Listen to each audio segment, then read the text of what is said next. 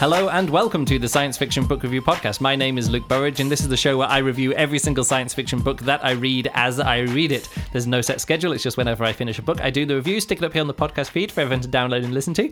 Joining me today is Juliana. Say hello, Juliana. Hello, everyone. And today, I just realised that I kind of caught myself out. I've rearranged the monitors and my laptop on my desk and suddenly I glanced over to see and I'm like, I can't see what I'm saying because the monitors are a bit over to the right-hand side, a bit more than normal. Anyway, so that's... change of setup. Just a little slight change of setup, and I'm already throwing myself off. But my notes on this other screen over here. So today we're going to be talking about a novel, a little bit of meta podcast business to start with, though. Podcasting about the podcast.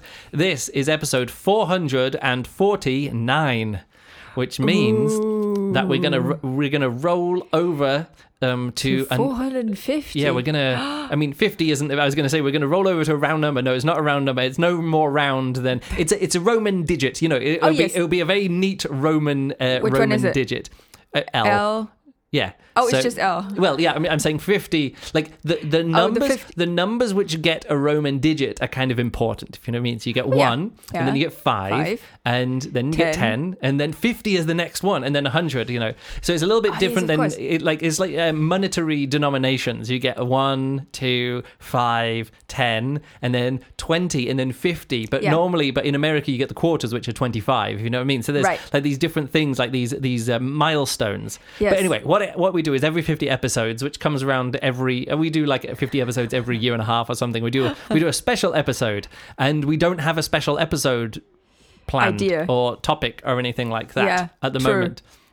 So I did come up with something at some point. We'll come up with something, but I always forget these things. If you don't write them down, they will just disappear. I guess I can look at some previous special episodes, like what did episode 50? I can't remember what they were, but like we've done various different things. So I can't pick them out. At 300 we did 300 SFBRP episodes. At 200 we did top science fiction novels and series, where we kind of like talked about that kind of. Episode 100 was science fiction and personal philosophy. 150 was reading novels.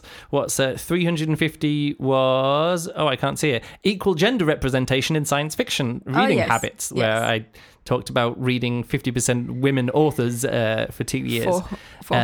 2 years. Oh, I thought. Yeah, it was a 2 year. It was a 2-year program where I was. I read secretly 50%. Nobody noticed. Nobody noticed. Episode 400 was living our best science fiction lives, where we talked about the science fictional kind of things that are in our lives, which kind of make our lives better or worse, but generally we try to keep it positive, like the kind of things in science fiction that we now have, and like how we can enjoy those. So now we're coming up to episode 500, which is the next episode, and I don't have a special topic. So wait, we're coming up to... we're coming up to 450.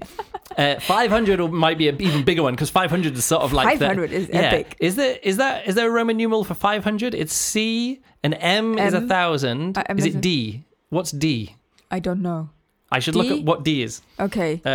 Bring up the Roman numeral list. So, and the episode 450 would then be, what would that be? It is D. MML. Is that what? 450? MML? No. What? Where we are now? 450. No, we are C, because we're at 100 before D. So we're C, D, IL. We're at CDIL. So we're 150 before. Oh no, we're not actually. No, we can just do it this way. We are ILD. The thing is, I never really know if there are exact rules for this, because we are 1 before 50 before 500. So we could be at ILD, or we could be at 1 before 50 of 100 after 100. So we could be CDIL, or we could be ILD. Either way, it doesn't matter. My point is, I'm sure somebody out there knows. My point is, I don't have a special episode idea to talk about For 450. 450. Okay. So if you're listening to this, email me, luke@juggler.net, and say what you think this is. Or better yet, there's actually, we have a listener group, the SFBRP listener group over on goodreads.com. So go to goodreads.com, search for SFBRP listener group, and check it out. Just drop it in there. There's a maybe start a new thread. No. Oh, no, is it a thread there's a thread episode feedback. So just chuck it in there. You know, people, I check that thread already. Someone actually, some people have been replying to that as well. Someone says, Juliana, make sure you show Luke some of the art design in Illumine before you send it back to the library. It's one of the few books I've read both in print and listened to in audio, and had very different experiences in each mode. Lindsay said that message. Yeah, we might do Lindsay. an episode about that, actually.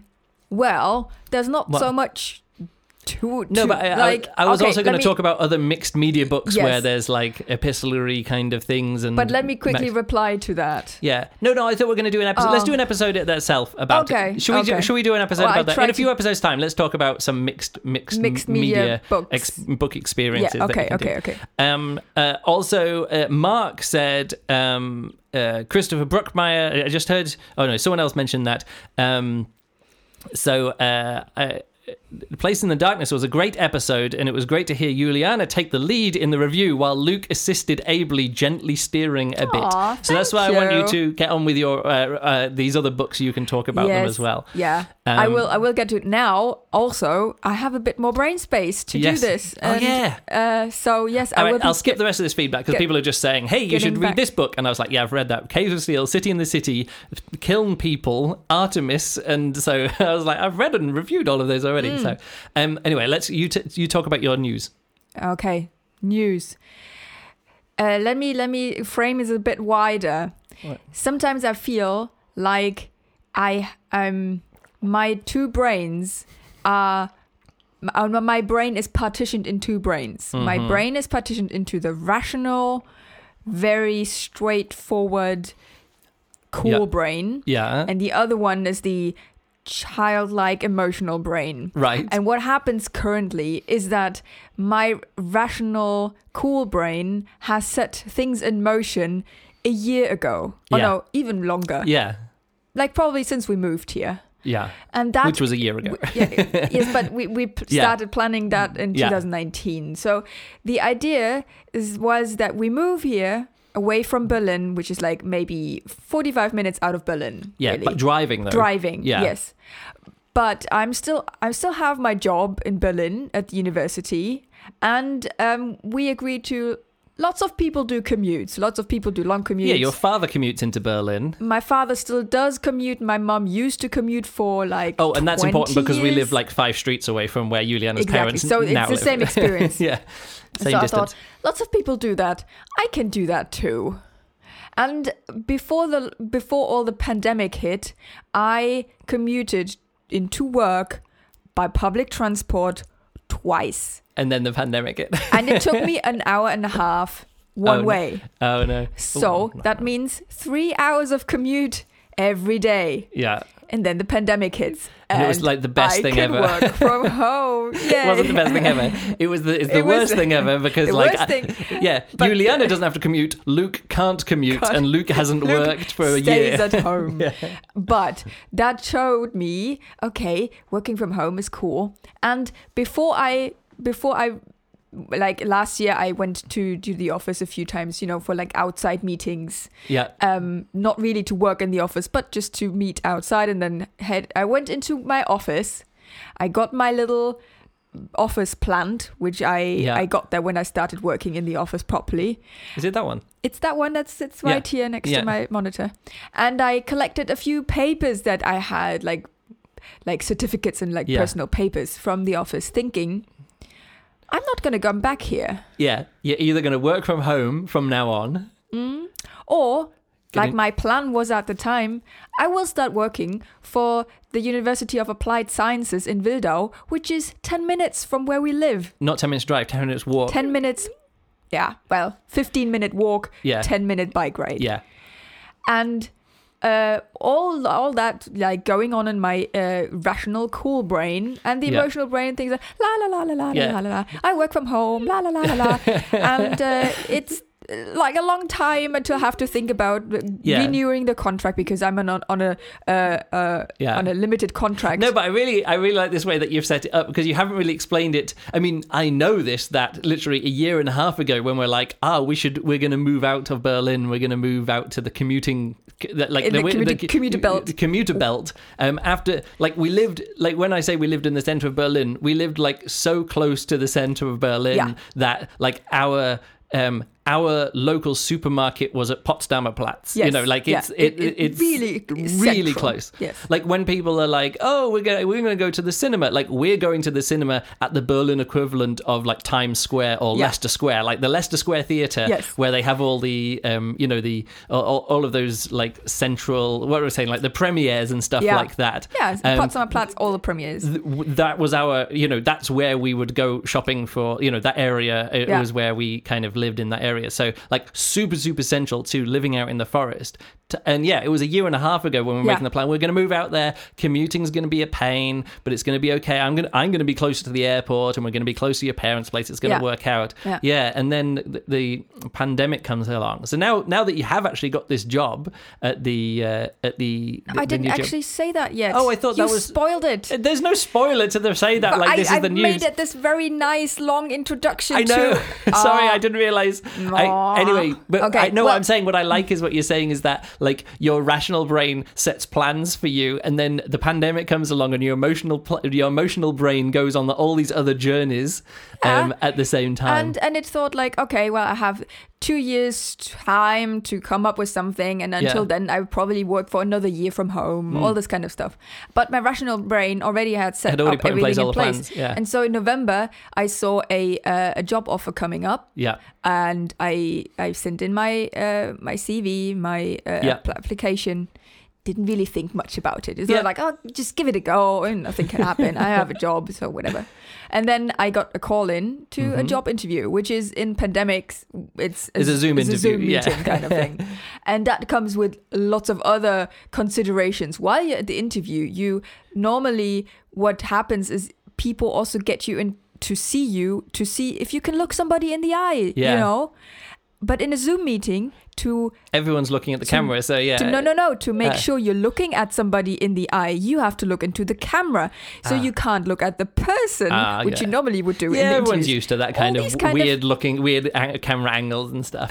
So anyway, turns out they were really impressed with me. They were impressed with my English knowledge. That was important because it's an international study program, isn't it? It's a European-wide. I'm the coordinator for the international for the European business management courses. And for professors and the dean and whatever. And so it's a fun. It's handy you've got an English boyfriend, and it's super. Like, to me, it's nothing special that I communicate in English the way I do. Yeah, but they're really impressed by your English skills. Very impressed. And so, yesterday I signed a new contract, and I'm starting on May 1st. I know. And my emotional brain is like, wait, didn't we have... Like, we had time, we work from, no, it's going to be crazy. It's all really weird because my emotions have not yet quite understood what happened. And it feels super soon and very, like, sudden and whatever. But it is not sudden. No? The other half of my brain planned this a year ago, so it's not sudden. And anyway, so all this to say... I hand in my 10 minutes contract new job stories. I like telling stories. I know. I honestly thought we were going to spend around about a minute and a half and say, "Oh, Juliana's got a new job." It's fine. I enjoyed your story. I enjoyed the way that you framed it. It's all good. I'm just saying, like, we're surprisingly 15 minutes into a podcast already. I wanted to tell people in a fun way. This is the start of this. The start of the podcast is always the get to know Luke and Juliana as people, and then when we get to the podcast, when we talk about the review, they know us more and they care more about our opinions about the book. Anyway, starting a new job. Yep. I'm very excited, all and right. it's gonna be great. Okay, what's actually the book? I The don't book even is know. Nova by Samuel R. Delany. I don't even even know. Nova by Samuel R. Delany. I mean, I could do like one of those cool segue transitions. Of course, I've got nothing at all after your job story. What's the name of the book? Nova, Nova. like as in a supernova. Like just a nova. Nova, something new. Okay. Oh, right. Nova. Ooh. The whole thing about a nova is it's a new star in the sky. But It comes from. it's super new star. Yeah, it's a big. I guess it's a big, It's a massive new star. A big new star. That's what nova means. It's a new star. Okay. Anyway, so this book is a book that, just to say straight off the top, it's in the Audible free library. No, the it's one of complimentary those. library. So, Right. but this is a book that I've been wanting to read for a long time. Okay. Because this is held up as one of these like formative science fiction novels in terms of cyberpunk. It's really influential. It was like it was nominated for both the Hugo and the Nebula back in first published 1968. It says here 1968. Yeah, Okay. Nova was nominated for the Hugo Award for Best Novel in 1969. David Pringle listed it as one of the 100 best science fiction novels written since World War II. So yeah, it's one of these early classic novels, which I've always seen on these kind of lists of like top 100 novels, like nominated books for the Hugo and Nebula that didn't win them, but should have won them because what that year was won by, I don't even remember like this. And Samuel R. Delany is an author who I've read before. Have you? Yeah. What book did you read? Oh, now here we go. Let's head over here. There's one of his earlier ones than this. Yeah, I think the Einstein Intersection, which won the Nebula Award. Okay, but you did not review that on the podcast. No. This is years ago because these books are from like 1966, 1967, 1968. He also is got this famous series called Dahlgren, which I think is like this fantasy series. Oh no, it's a. Yeah, kind of like a science fiction-y fantasy kind of story. Okay. But I've never read it. But apparently it's one of those very dense literary kind of books. Okay. So here's the Never thing. really heard of this. Well, no, I mean, again, it's one of these books which, like, it's hanging out It's like there. under the radar. Not under the radar. It's like in the canon. Okay. But it's one of the books which isn't read as much. However, it is on the list of top 100 science fiction novels, and it Okay. is very influential, and is one of these like cyberpunky kind of novels. So let's get into it. Let me just set up the world. Yes, please. Set up the world. Here it is. We have this. In fact, it's kind of weird because the book isn't. It kind of takes a while to get going. The pacing is weird. Now, from what the Wikipedia reviewers say, the people who've reviewed and analysed the book on Wikipedia, they're all really into the symbolism of this book and how great it is as a literary achievement. Okay. But what that comes to is that like some author is like dicking around, and it's okay for an author to be dicking around because, like I say, if an author is dicking around and just being like, "Oh, I've got an idea, put it in. I've got an idea, and put it in." Like when that works, you really can get a 5-star book for Luke when someone puts in all of their, they're showing Crazy all of idea. their work. Well, not only are they showing their work, they're showing they're putting in the crazy ideas. When I say showing their work, it's sort of like, "Oh, in this book, I've read this book, and here, this very famous thing here, I'm referencing that at this point. Oh, and now these two characters are going to have a conversation about this famous work, and now they're going to do this." So it's one of those books where there's very much an author self-insert into the book where people can have discussions about literature within the book to show how well they are read with that literature. And in it kind of they do this to elevate their writing away from mere pulp science fiction, which this book could be. Like on the face of it, it's like a pulpy science fiction, space opera kind of thing where, people fly around in spaceships and have fights and standoffs and romances and all that kind of stuff. Okay. But at the same time, they talk about Grail quests and Shakespeare and other things like that. Now, this can work out well in a way. Like, let's bring up an example where this actually does work. For example, Fahrenheit 451, which is a book about burning books. Yeah. And so when people have discussions about books in a book which is about burning books, I'm like, okay. It's about books.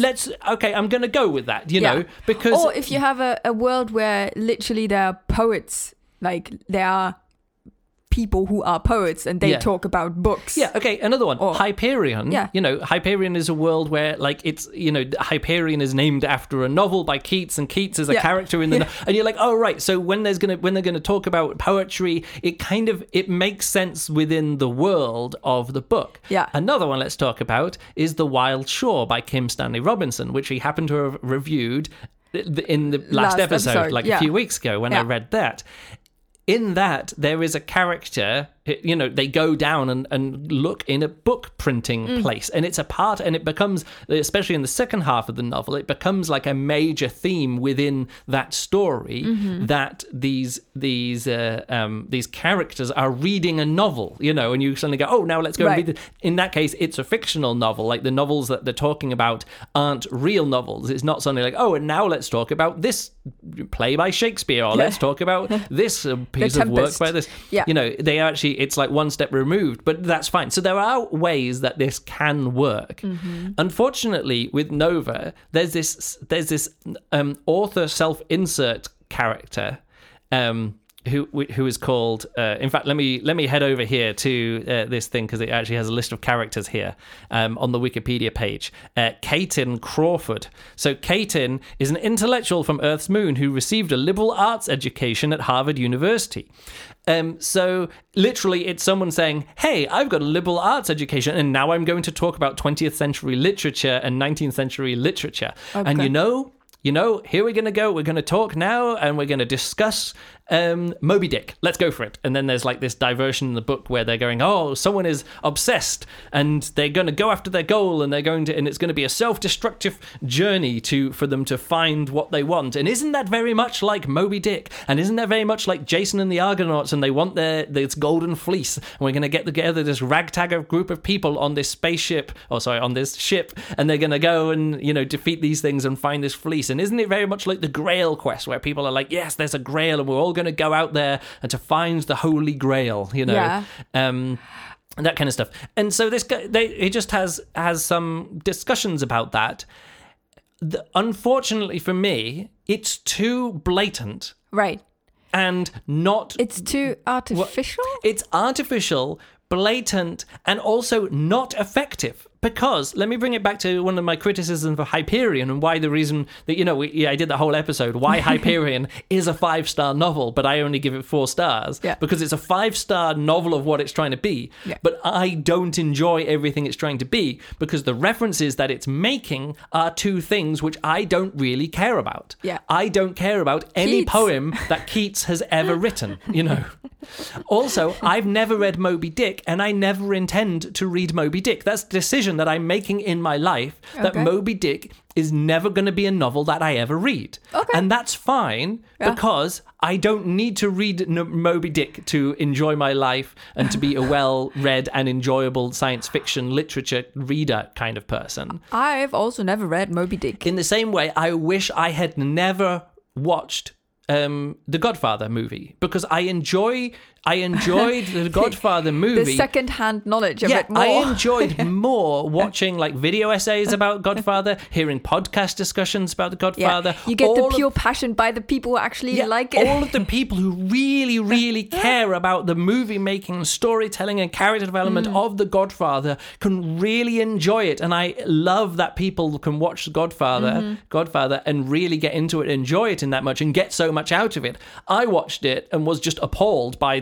the story that was being told and the characters in it, and I really dislike movies about mafia. That's a very unsubtle water pouring.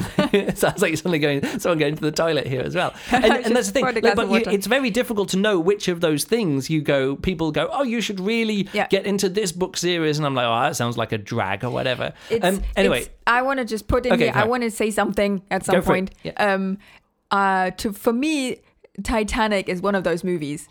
Like in the 90s, or like when it came out, I didn't watch it. And then there's a certain threshold when I have so much secondhand knowledge of the movie. You don't want to watch the movie to actually don't want to watch it because I get that. Like I want to keep this state of I Yeah, I but don't nobody actually wanna holds know. up the Titanic. I mean, the Titanic, one of the most successful movies Yes, ever made, obviously, but but- nobody holds it up as like one of the most influential movies ever made. It did influence movies, but like it influences, in fact, I can't even think of what movies like. It's entertainment. Yeah, it influences Michael it's Bay not making Pearl Harbor, because Pearl Harbor, they just went, well, let's do the same thing that we did there, which is this really long, drawn-out love story and then this massive action sequence at the end, yeah. and we're going to really care about what happens in the action sequence at the end because we've had this long love story, interpersonal kind of story, But it's love not triangle up until then. cineastic. It's No. not Anyway, influentially. but my point is important. that I'm never going to read Moby Dick.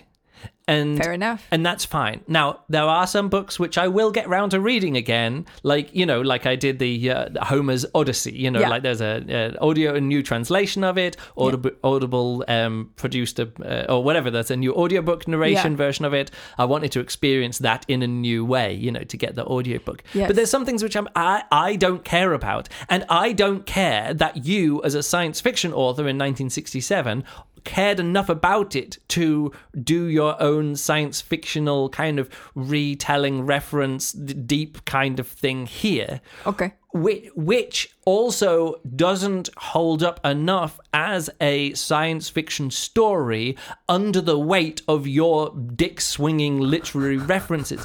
It can be done. It can be done. You can do a fun science fiction story which has all of the dick-swinging literary references on top of it, which is good enough to like break its way out of that, if you know what I mean. Yeah. Like, it's possible to do that. But when the dick-swinging literary experience of somebody trying, like, really doing massive dick-swinging here, like, it's possible to do it well. Like, the world building and characters and story, it's possible to do all of that well enough that the dick-swinging is like a cherry on top rather than a millstone on top. Do you understand what I'm saying there? You don't know what's going on in my cinema brain right now. With the dick swinging bit. Hilarious. Okay, put aside dick swinging. It ended up in a massive cake, and on top dick swinging also. Yeah, there's a millstone and a cherry on top of someone swinging their dick. Either way, it doesn't And matter. also, I'm thinking, okay, can women do that as well, other than tit swinging?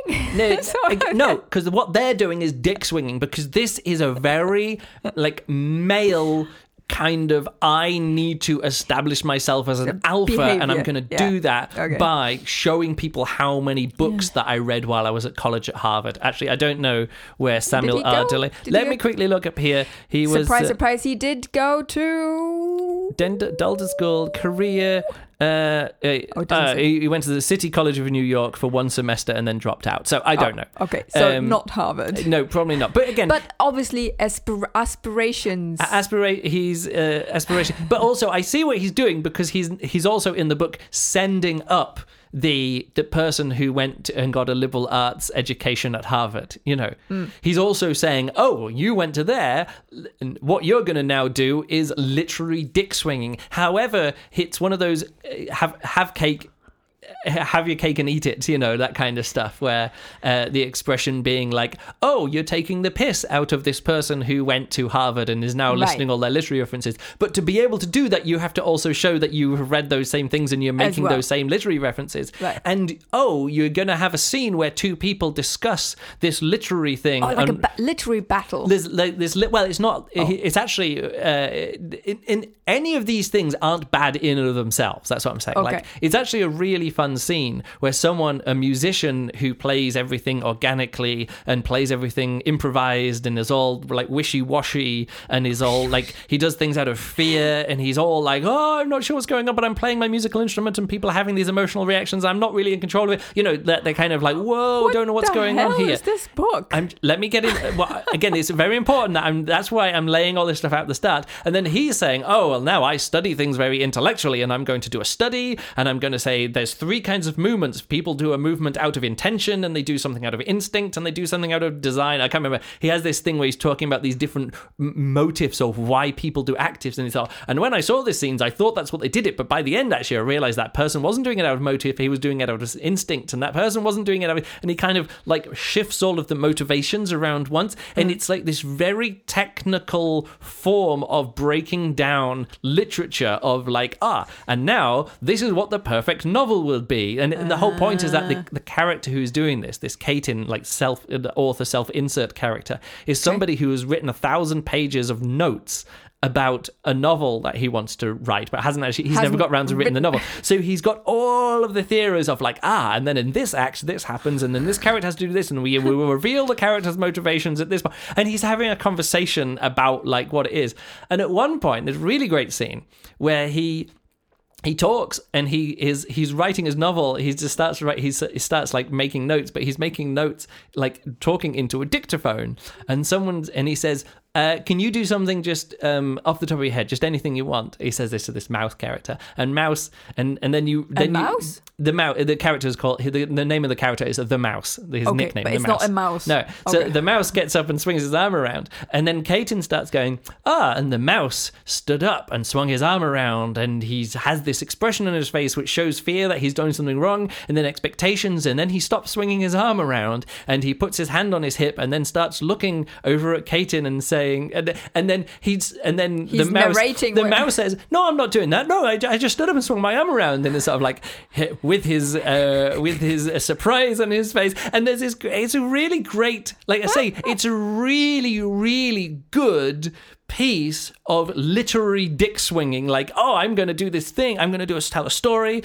and it's this meta level on top of the story where somebody is narrating what's happening in the story to this, in the story, and then the person is reacting to the person narrating, and then the person narrating the story is actually, saying that kind of stuff. And there it is sprinkled throughout this the novel of Nova are these really, really fun pieces of literary experimentation of like, let's take a flight of fancy over here, and we're gonna go on a diversion here, and we're gonna talk about this novel or this book or this kind of thing with this, like I say, this Harvard educated, liberal arts education or whatever, like that kind of stuff goes in.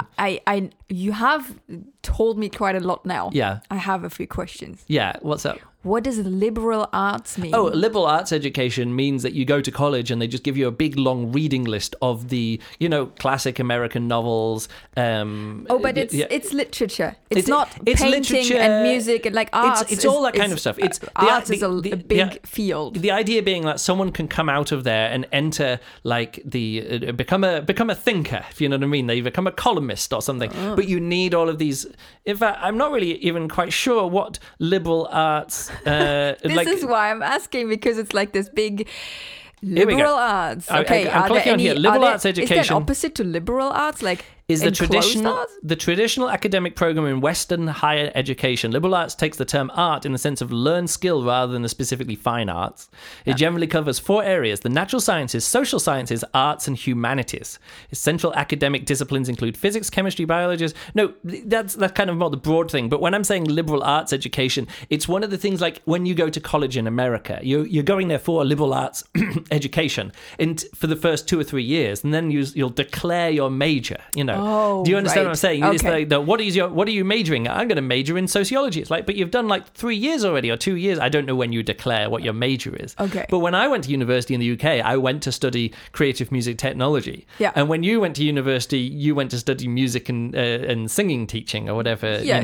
Very specific. Like when you go to university, you already decide what it is. In America, you go to college and you'll do like 2 or 3 years of college, just like that interests me, that interests me. I'll do some humanities, I'll do some history, I'll do some whatever, and then you dial it down and go, actually, I'm going to become a lawyer, or I'm going to do this kind of stuff. Okay. So the liberal arts education is like, we're going to give everyone a foundation. Everyone's going to read the same number of books. Everyone's going to get this basic overview of general, book learning, right? And then from then on, you can actually dig down into it. Okay. That's one of those massive big differences in the way that German higher education just works. Such a course of study contrasts with those that are principally vocational, professional, or technical. So it's a bit more philosophical.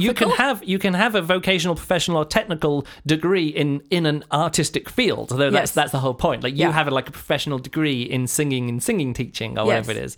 Yeah. And I have like a professional degree in creative music technology. Like it's got creative right there. Yeah. But it is very much you're learning how to do this thing, like rather than learning all the background of Western civilization. When I first started going to university, I wanted to learn something about education, how to educate people. So I enrolled in a study course, which is just it's called Erziehungswissenschaften. So it's the science of teaching. Yeah. And you think like, oh yeah, I'm gonna learn how I teach people stuff, and no matter what stuff, but how to teach something to people. But it turns out it was just this boring exploration of like, okay, in the 18th century, you learned it was more about the history of that kind of stuff. The person wrote down what. Yeah. I was like, oh no, Yeah, that wasn't for me. it wasn't And I also actually- started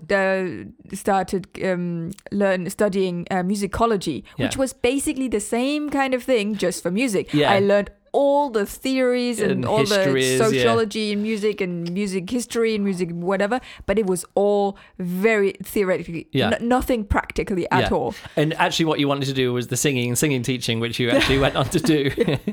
And now you work as a singing teacher. Yeah. Well, I mean, part-time singing teacher, part-time university administration. Yeah, but it's a good mix. But yes, it is very much like I did learn something specific, because I can't do with like lots of. So okay, let me get more into this. Oh no, what's your other question? And like the other question, well, you're probably gonna get to it, I guess. What's that? It's like, I mean, you told about like the things that happen in the book. What is this like? What I'm trying to show, again, I'm trying to be clever with this review. Okay. What I'm trying to show is what it's like to read this book. Okay. That you keep going, all right, yeah, that's all good. Like all of this talk about, novels and how to write novels and, all this other kind of literary, like all the literary dick swinging gets in the way of actually what the story is, which again is fine if you're going into the book wanting to compare your literary, like how many times have you read Moby Dick, right? And you're going to read this novel and get every single Moby Dick reference from this novel, okay? And you're going to you've read all these Grail Quest books, or at least know the history of Grail Quest novels. Like you telling me this reminds me a bit of, this is the 1969 or 1967 version of Ready Player One. Kind of, except here's the key thing, and I know this sounds really bad, but Ready Player One is better in this regard. No, let me finish. Better in this regard, in this because that is a story built around somebody's knowledge of 1980s pop culture. Actually helps them, win the day, complete their quest, get the girl. That is actually what that novel is around. It's sort of like, hey, what if I don't have a liberal arts education? What if I have an education of 1980s science fiction movie trivia and how to play computer games from the Atari, 2100 or whatever it is? What if that was the skill that let me, become the richest man on earth, win the day, get the girl, defeat the evil corporation, etc.? Unfortunately for Nova, this character, Katin, who comes along and has all these, literary dick swinging moments, doesn't help in any way. It's just a side character who doesn't actually help push the story forward in any way. Oh, that's disappointing.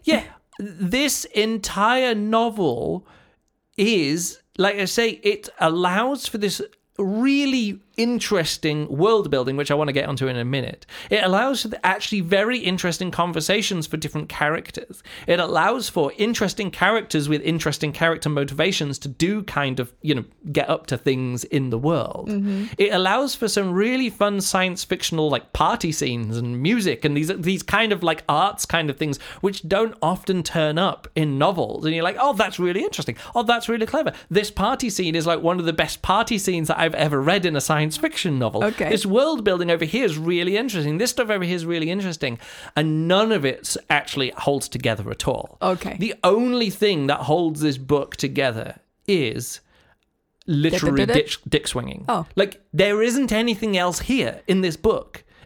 There's so many good ideas. So basically the book consists of lots of different scenes with all the literary experimentation, whatever. And also world building and some kind of stuff. But again, maybe it's me elevating plot or character or all these other kind of things above the literary dick swinging and world building or whatever, all this other stuff which is in this novel. Like, it doesn't come together to feel to me to be a novel which it's all of the parts are really good, and it's less than the sum of its parts, unless the sum that you want is a literary exploration of how parts can not come together and still work. Do you understand? Like Yes.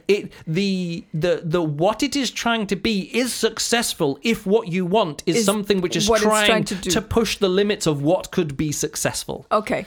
And I totally understand why people like this kind of thing, because they want a difficult, dense book. They want to read Moby Dick, and every other chapter is just sort of like, and now I will, list. Look at it from a different direction. Well, no, it's now I'm going to go on a diversion and talk about like how the harpoon is made, and then 18 pages later you're like, and that is how you make a harpoon, and then you're like, and then there's a bit of chapter of story, and then they go, oh, and now we're going to talk about the internal organs of a whale, and then that's an entire chapter is internal organs of a whale, and which is Okay. great if you've worked on a whaling ship and you know all this kind of stuff, but that like density sprinkled into all of that kind of stuff is loads of allusions to the Bible and to Homer and the Iliad and the Odyssey and all that kind of stuff. Oh my God, this But- book, What? I can tell it's not for me. Which book?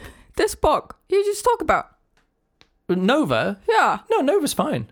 Well, but I have literally of all the things you just mentioned. Yeah, but what I'm saying I don't is know anything. now let's head over to the Wikipedia page, and I'm going to explain why this book is perfect for the kind of audience that this book wants to be a perfect example of. Like the same sense that Ready Player One is perfect for the audience that it Exactly. aims for. The people who just want 1980s science fiction and movie who want to trivia feel clever about it and want to feel clever, like yeah, really. want to feel clever about it at that very shallow level where they're like, oh, and do you know?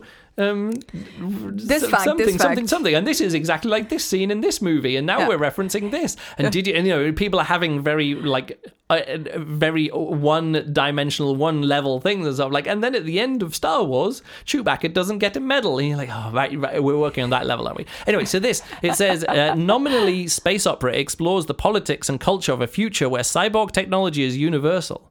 The novel is one of the precursors to cyberpunk, which I'll get onto in a minute. Yet making major decisions can involve using tarot cards. I'll talk about that. Anyway, but what you do... Tarot cards? I'll get onto this in a second. Okay. So you go down here, and then it talks about motifs. And can you see the screen here? Yeah. And what you do is you start scrolling down, and somebody has made this massive long thing, and then the tarot and the grail and a massive big thing here. Because I looked up the other day, after you finish a novel, I head over to Wikipedia and just sort of like go, oh, let me just look up the names. Yeah. And I kept on scrolling down. Creativity, art, change, and stagnation. Although the novel takes place in the 32nd century, the society within it describes as highly stagnant something. In other words, they're saying, oh, all the last interesting stuff happened in the mid-20th century. So let's just constantly talk about stuff that happened in the mid-20th century. Right. Because that's like the high point. And it always annoys me when future novels do that kind of stuff. Yes. And this is an feels like somebody has 8-paragraph study paper written about this, about the main interest of the book, unusual for a science fiction novel, is the two approaches to art characterized by the mouse and Katin. In playing on the sensory syrinx, the mouse is spontaneous. That's literally what I was just saying before. I haven't actually read this Wikipedia page about it, but it's obviously we're picking up on the same stuff. But the point is, this book creates a Wikipedia page which goes on for thousands and thousands of words. Publishing status, original research, ? Like, it's even been flagged by the Wikipedia people saying, stop doing original research and stop doing original literary criticism of this novel here on Wikipedia. Yeah. There's places for that, and that is in your own publications, because this isn't what the book is about. Yeah. What the book is about is what's in the book. Yeah. What you want to read into it isn't Is your opinion. It doesn't. That is the place of liberal arts criticism and all this other kind of stuff, which is what this book is for. Yeah. This book is saying, can I write a science fiction novel which could be read alongside Moby Dick, and people can read into it all of these kind of stuff. Analyze and interpret and... Yeah, I just read this thing here as well, about creativity, art, sex and incest and stuff like that. And I'm like, there's no incest in this book. But no, people want to read incest into anything with literature. I was like, these two characters, his brother and sister, and she's hot and he's domineering. It must be incest. And I was like, it was a weird relationship, but I didn't see any incest in there. But they go, oh no, throughout the novel, Ruby remains both loyal and subservient to her brother, Prince, even to the extent of going against her own feelings. Their relationship strongly suggests an incestuous nature. And I'm like, that takes somebody who really, really wants to read into all of these novels about, like, oh, there's a snake. Oh, that's a penis. The snake is a penis. You're like, no, it's a snake. No, it's a penis, And you understand what I'm getting at. Like, every single time there's an apple, he was eating an apple. That means something. It's like, no, he was eating an apple because he lived in England and there was an orchard. He ate an apple. It's like, no, but an apple means sin. An apple means lust. An apple means incest. It's incest. And you're like, no, he just had a picnic with his sister and his family was there. He was thinking about his mother and the snake and the apple, and you're like, yeah, okay, sometimes a tall building is just a tall building. Like, sometimes a snake is just a snake. And okay, if there's an overlap between snake and apple, like, you're like, right now symbols. we can Maybe. work with this. Like, that it is possible to read this stuff into it, but not everything has to be everything. And this is a novel which is hinting everything is everything. Like, every single thing in this book could be an allusion to something, could be a reference to something, and it is, because this Delany is writing this book. He's very intentionally writing a book where everybody can read into everything, anything that they want from all of Western literature and all of Western civilization and all the whole history of art up until that point, because that's what the book is being overwhelmed by. Yes. Do you think he's taking the piss? Yes, he is. The whole book is the whole book is an experimentation.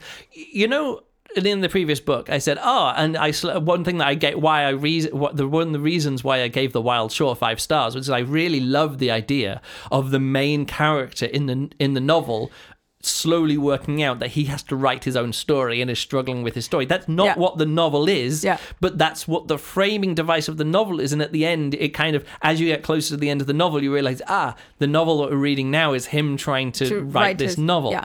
And the novel ends by him saying, well, this is the last page of the novel. I've only got a few words left to go. I guess I'm going to wrap it up here. See you later, whatever, like that. Yeah. 5-star book. This, what happens as you go through, you're like, this novel, the Caton keeps having discussions about he can't work out who the main character of his novel is, and you're like him and Mouse and Talk, like these 3 main characters in the novel are obviously the main characters. And as you get to the end, he's saying, everybody who's ever written a Grail novel has always died before they've completed the novel.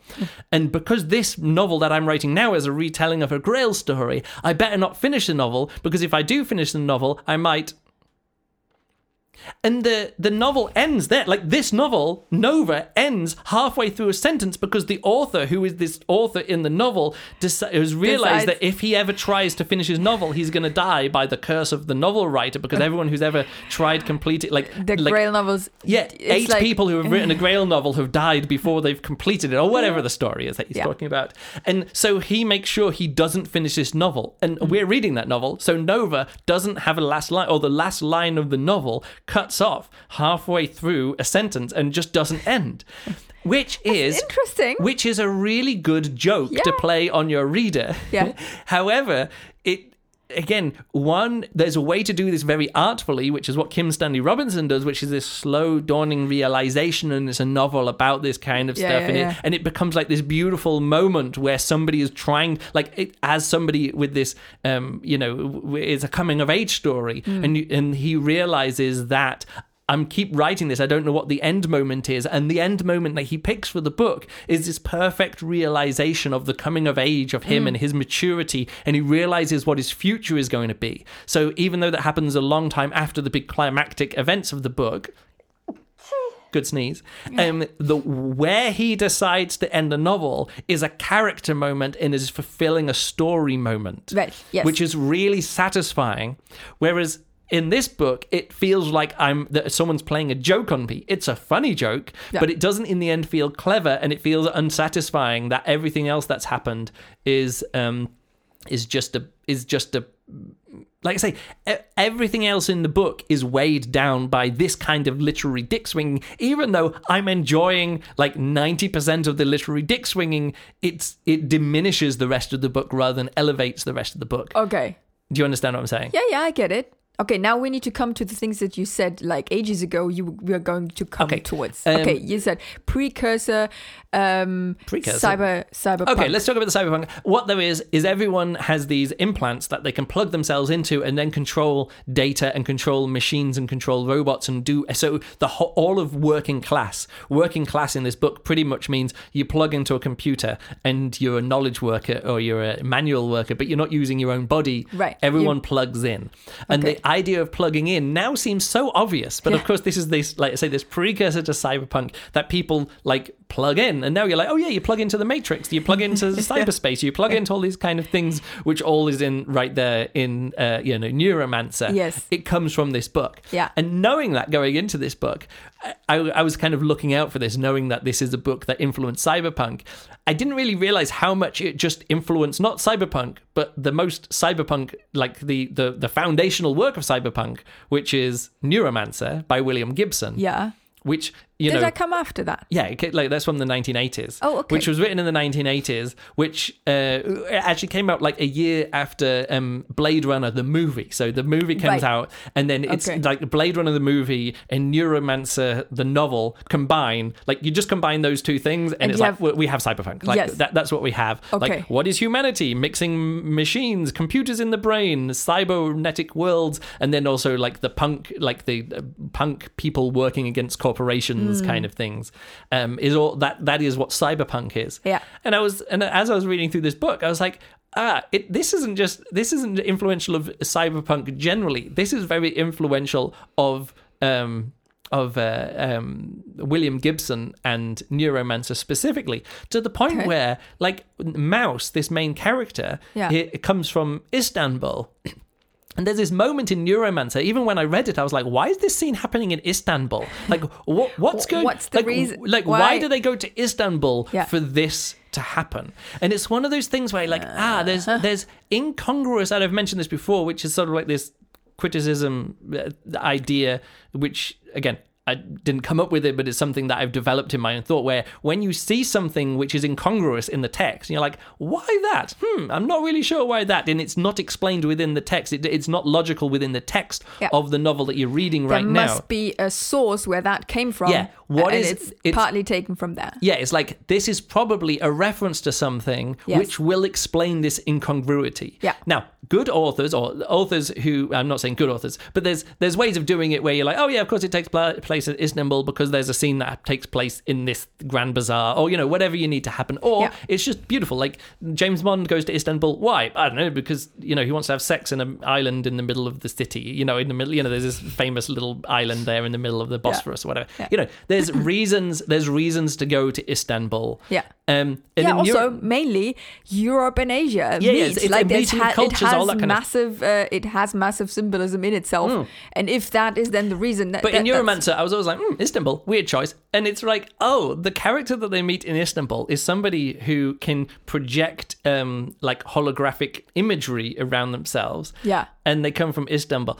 And then the main character, or Mouse, the Mouse character, is they call him a gypsy from Istanbul, who plays a musical instrument, which makes music, but also projects like illusions and holographic projections around that. I'm like, that's the reason, because they needed someone. Had someone who could do holographic projections was one of their skills that you're going to tick off that they need at this point in the novel. Yeah. And because we're just gonna like, that's like Mouse from Nova. Where did Mouse come from? Mouse comes from Istanbul, and that's it. And again, there could be another layer. Like, why is Mouse from Istanbul? Could be based on something else. It's probably something to do with Jason and the Argonauts, because that's all that happens. Yeah.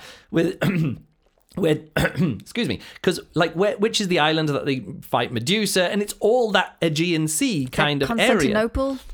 Well, Constantinople, but I don't know. Like, that Mouse will be referencing someone in Jason and the Argonauts, because Jason was sailing around there. Don't they go through to the Black Sea? Isn't that where? I have never. I don't know.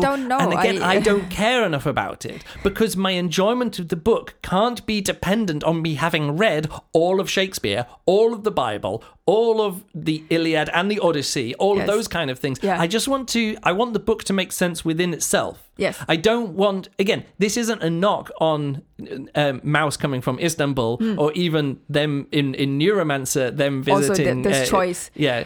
But whatever yes, it is. it needs to be in the sense that you, as the reader who reads this particular book, gets gets enough out of it without thinking like, this is a strange choice. No, and because I don't understand. this book is written that if you did know Jason and the Argonauts off by heart, that you have written papers about it and studied it and know Yeah, but who all the characters. how many people have done that? All the people who have had a Harvard liberal arts education. Yeah, maybe. That is the point of this book. That nothing in this book can stand on its own leg, on its own under its own weight, without this expectation of people having to read through thousands of words on Wikipedia just to work out all the references that are there. Again, I haven't read all of that stuff, you know. I haven't read, I don't know. I mean, my experience with Jason and the Argonauts is something that I read when I was like 12 years old, when we, you know, it's something that came up in some whatever core, you know, Can I lesson. just ask a very, What? obviously very uneducated What? question? Yeah. Is that a Bible story? No. But again, it is one of those things, Jason and the... Is this like Greek mythology? Yeah, it's all Greek. It's all Greek Greek. stuff. Yeah. Jason and the Argonauts is a 1963 film. Okay, Jason, Wikipedia. Jason appeared in various literary works in the classical world of Greece and Rome, including Okay. the epic poem Argonautica and the tragedy Medea. Medea, I do know bits. Yeah, okay. So Jason and the Argonauts, Medusa is, I think, from that one. So, you know, have to look into the shield to reflect it, not all look that at kind of the stuff. eye, otherwise Golden you fleece. become a statue. Go through the Bosphorus. The Bosphorus is going to open and close. Okay. Is it the Bosphorus that open and closes? Well, I can't remember. Would make sense considering Istanbul. You get the harpies, the sirens, Talos. Okay, well, I know all these individual bits. Yeah, Okay. yeah, So, yeah, Greek mythology story. yeah. Anyway, Cool. Okay. So yeah, cyberpunk. This is again not just the foundational for cyberpunk, but this is one of the foundational works that the foundational work of cyberpunk is referencing. If you know what I mean. Okay, I get Plugging in rich people doing things beyond their power, being like rich people being too powerful and having to be defeated by people who can plug in and do stuff plugged in, whatever. Okay. You know. Yeah. That stuff is in this book. This book is not cyberpunk, but this thing includes like 5 or 6 like foundational things which went on to become foundational things of cyberpunk. Right. You know what I mean? Well, that's heavy. Like It's interesting to see where this that's stuff comes from. massive, yeah, that's like a massive pillar. If you're interested in all, like it's like a historic exploration of the literary genre. So yeah, it can be interesting. I was really never Clashing really Rocks aren't into the Bosphorus. cyberpunk, to be honest. The Clashing Rocks are the Symplegades, maybe. I don't know. The rocks that come together to smash together. Okay, so I still have not really I have an idea what this book is about. What this book is about, there's a kind of metal called unobtainium. It's not called that. Let's just call it unobtainium because it's the thing that powers all space flight and it's so powerful, and like 1 gram of it is enough to power an entire planet. And someone goes, Cool. "Hey, I know where we can get 7 tons of this stuff." And they're like, "Wow, 1 gram is enough to power an entire planet." And he's sort of like, "This is Lork. His name is this character who's he's actually a spaceship racer. Reminds me of The Expanse. You know, in The Expanse, we're saying that the rich, the carefree young spaceship racer daughter, isn't it? She goes off and does it. Mao. The one of the sisters. Mao family, yeah. So like, oh, you're not good for anything. You're just a rich playboy, playgirl, whatever. And all you do is race your spaceship. So anyway, that could, as much as I know, is from this. You know, so you got the spaceship hot rod racer, Lork, and as he's going out to be a captain on a ship, they discover the Golden Fleece. No, not the Golden Fleece. The unobtainium. He's like, oh, right, I know I can get 7 tons of this stuff all in one go. Okay. And it turns out the backstory is that he managed to fly through a nova as a star exploded. He pointed his ship towards it, went straight flew right. through it, and there's this way that you can do it with the way it explodes. The things happen, and you manage to fly through it. And at the heart of this, he discovered this 7 tons worth of unobtainium. But First of all, he survived. Yeah, wow, they survive well it. Done. No, it did drive people crazy because okay. sensory overload and stuff like that. And then and so it's a big moment, and he's got a scar and disfigured or whatever.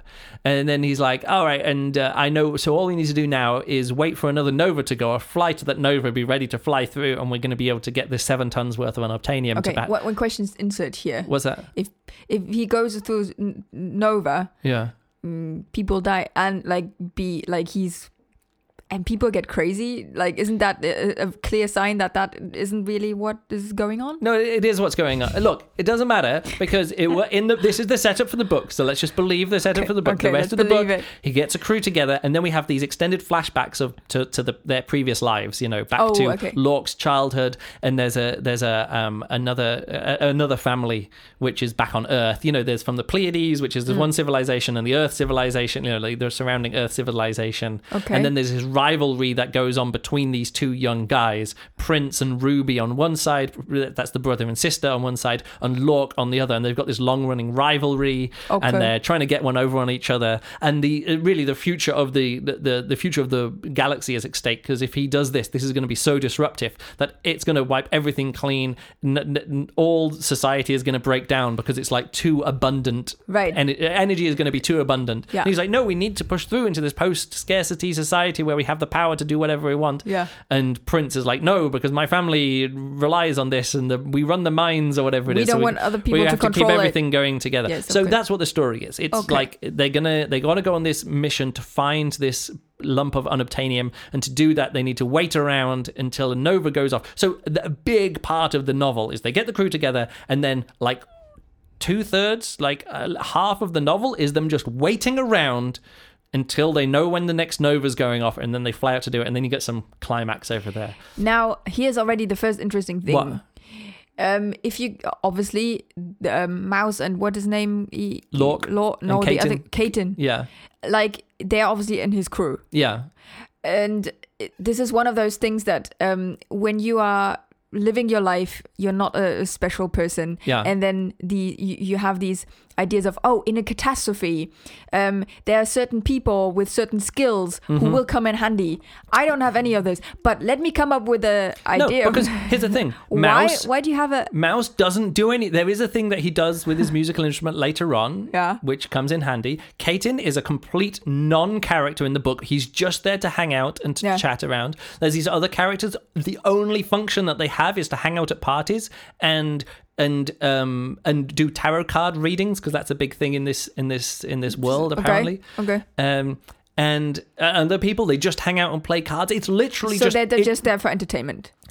It's not that they're there for our entertainment. They're there they're there to entertain themselves. So this book is literally, here's a crew of people not doing anything exciting for half a book, just hanging out, playing tarot cards, like telling stories about what happened to them as a kid, having discussions about art and novel writing and all that kind of stuff, and just, like having run-ins with this long rivalry. But like then there's some climaxes, and the end of the book is really compressed, and I was like, I thought like this is the space opera parts are fine, but then a lot of it is just hanging out, having literary discussions, and the party is really good, because here's the way that the party works is that they get they're in this mansion, because they're just hanging out with rich people all the time, so they're in this mansion, and it's got this so they're not hanging out in a spaceship the whole time. No, they're just going just on Earth. They're sometimes on Earth, sometimes they're in the Pleiades or whatever like that, so they're over on this place, and they're in this room, and they're like, all right, we're gonna go and get some drugs, we're gonna go and hit up I know this guy.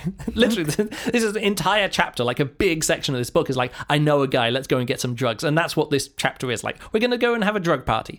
So what they do is that they set up, and they're like, Mouse, play your musical instrument for a while. So he plays it for 20 minutes. And everyone's like, the other people are, getting drunk and dancing and things like that and having a good time. They're getting high. And then he's sort of like, all right, I recorded all of that. I'm now going to replay it. But it doesn't just replay the music. It replays all the illusions that this music created, like this holographic illusions, and it records all the people having a party Oh, okay. themselves. Right. And so then they go, let's just replay Let's just that. watch us. No, not rewatch that. I'm going to play it again. And then the party is the same music and the same illusions being recorded again. And then they repeat that. And then they repeat that. It's an endless loop. And it's a loop, but each one is slightly more faded and slightly more like echoed and like slightly more mushy. Yeah. And so then these two guys go off and have an adventure getting drugs. And then they come back with the drugs and like, right, we're ready with the drugs. And they turn them and like, oh, who's real? Because the people who are partying, they're like, oh, there is this two people who are dancing,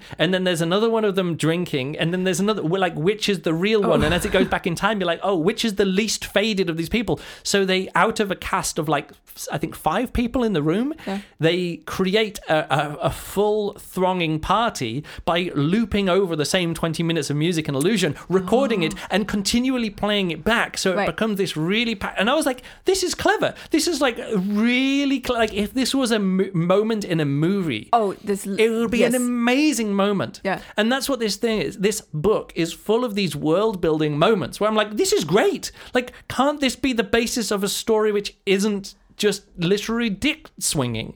Another point where they're like, oh, and yeah, like you people from back in the day, they'd be really surprised at this. Look, you came over here, you always walk around with just one shoe, and then you use your other foot to eat while you're doing other things, but you don't wash your feet or anything, and everything. Nobody's cleaned this place for months. And it turns out this is a post disease and post contagion society. They've like conquered the opposite of what we have right now. They've conquered all disease, and they've conquered all bacteria and conquered all viruses. So people just don't wash.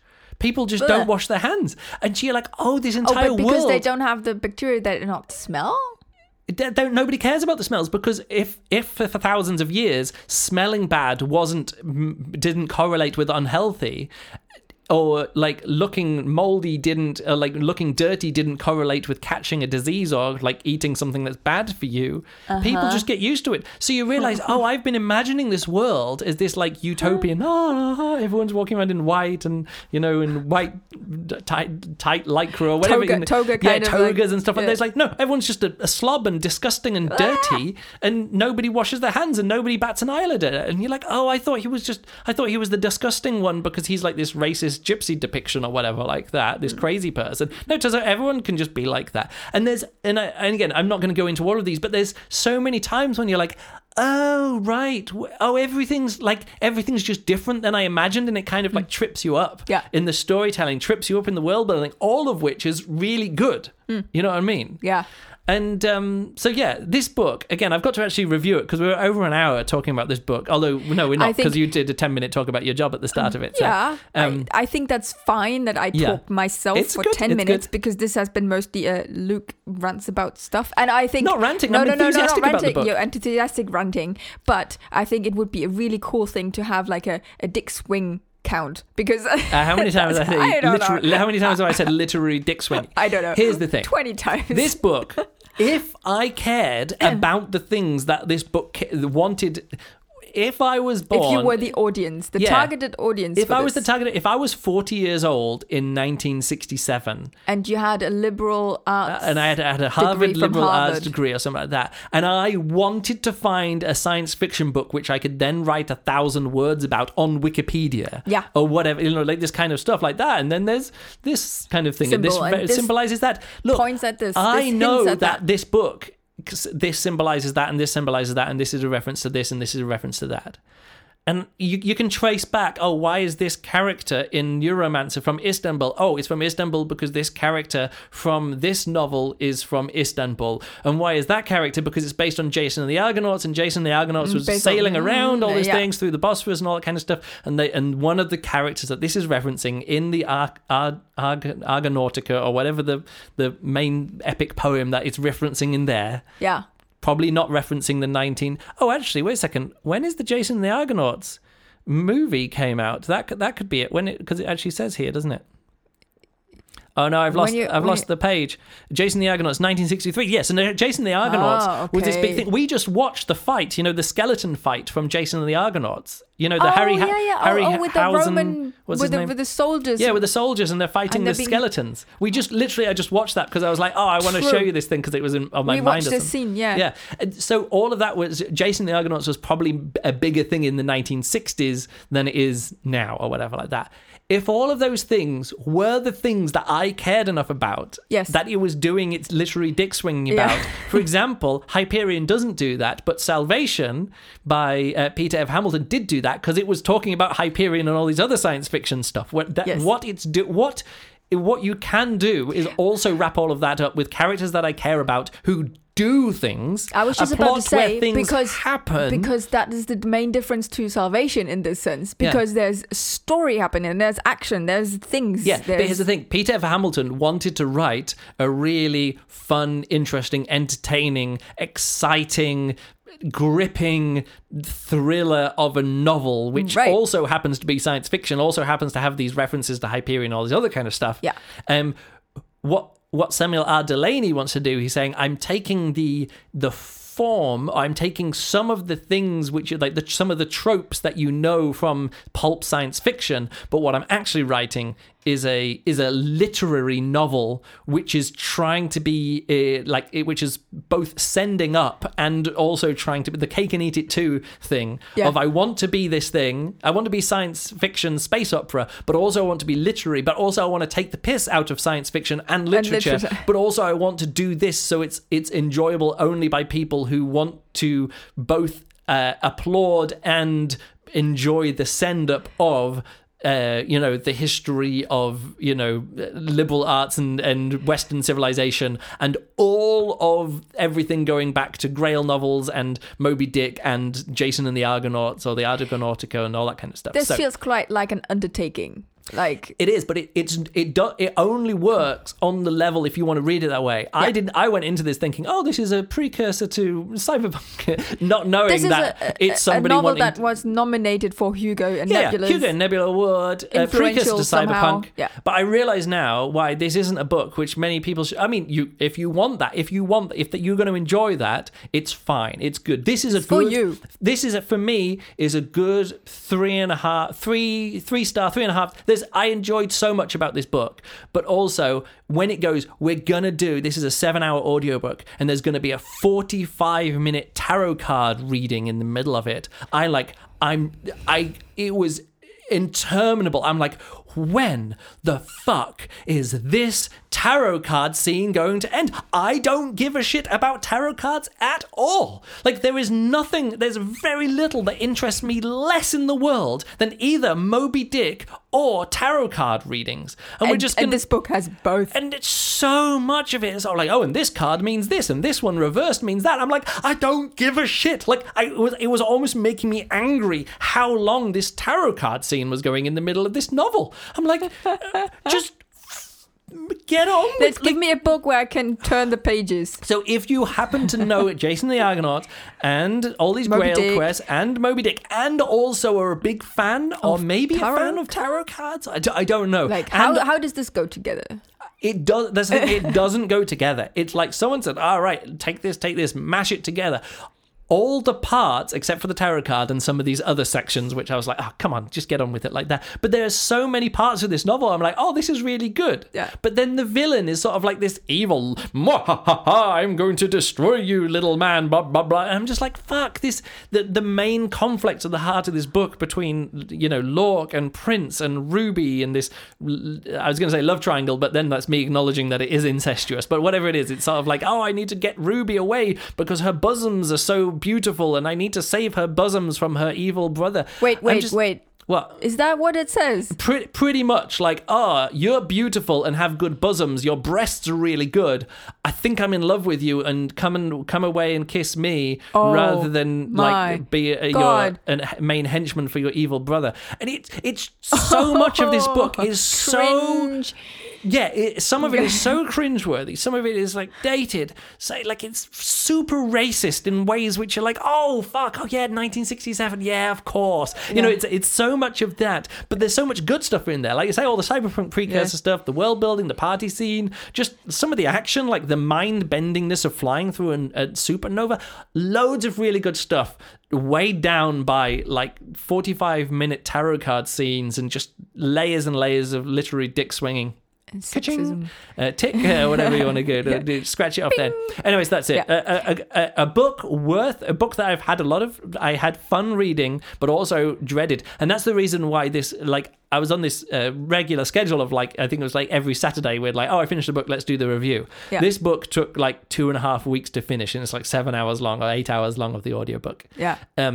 Narrated by Stefan Rudnicki, because I think every book that's narrated by Stefan Rudnicki is now in the Audible free library, or it's the other way around. Okay. The free library is purely Stefan Rudnicki doing readings of stuff. Okay, well, that's interesting, but it's really funny that you still give it. I mean, yes, I understand why you give it 3. What you give it, 3 or 3.5? I'm going to give it 3.5 stars because there was enough in this book that I enjoyed. Okay, but it only.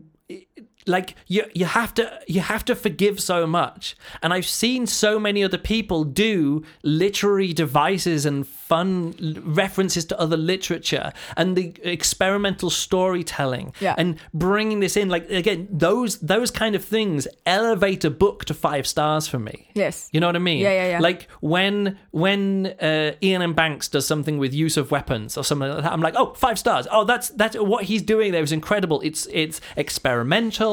Yeah. It's trying to be literature and succeeding because in the storytelling and also succeeding as literature.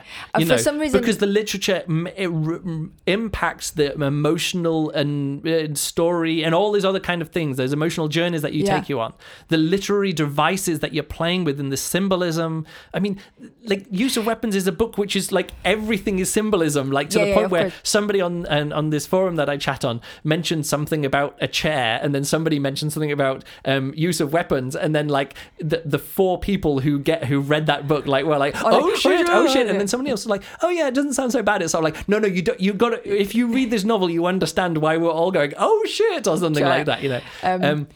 There are books which do this, can do this. This book doesn't do it. It's attempting to do it, and it might have done it for some people in the 1960s, but those literary references don't work with me, and the experiments. The literary experiments, like the references that it's making, don't work with me, and the experimentation doesn't work with me. Yeah. Whereas a book like the Light Brigade by Cameron Hurley is doing literature, like references to literature, which does work for me, and also doing interesting storytelling and like out of sequence, all this other kind of weird stuff, which does work. Okay. So when this stuff does work, 5 stars. When it doesn't work, there's still enough to go for it, which gives it 3.5. But this book is not a 5-star book.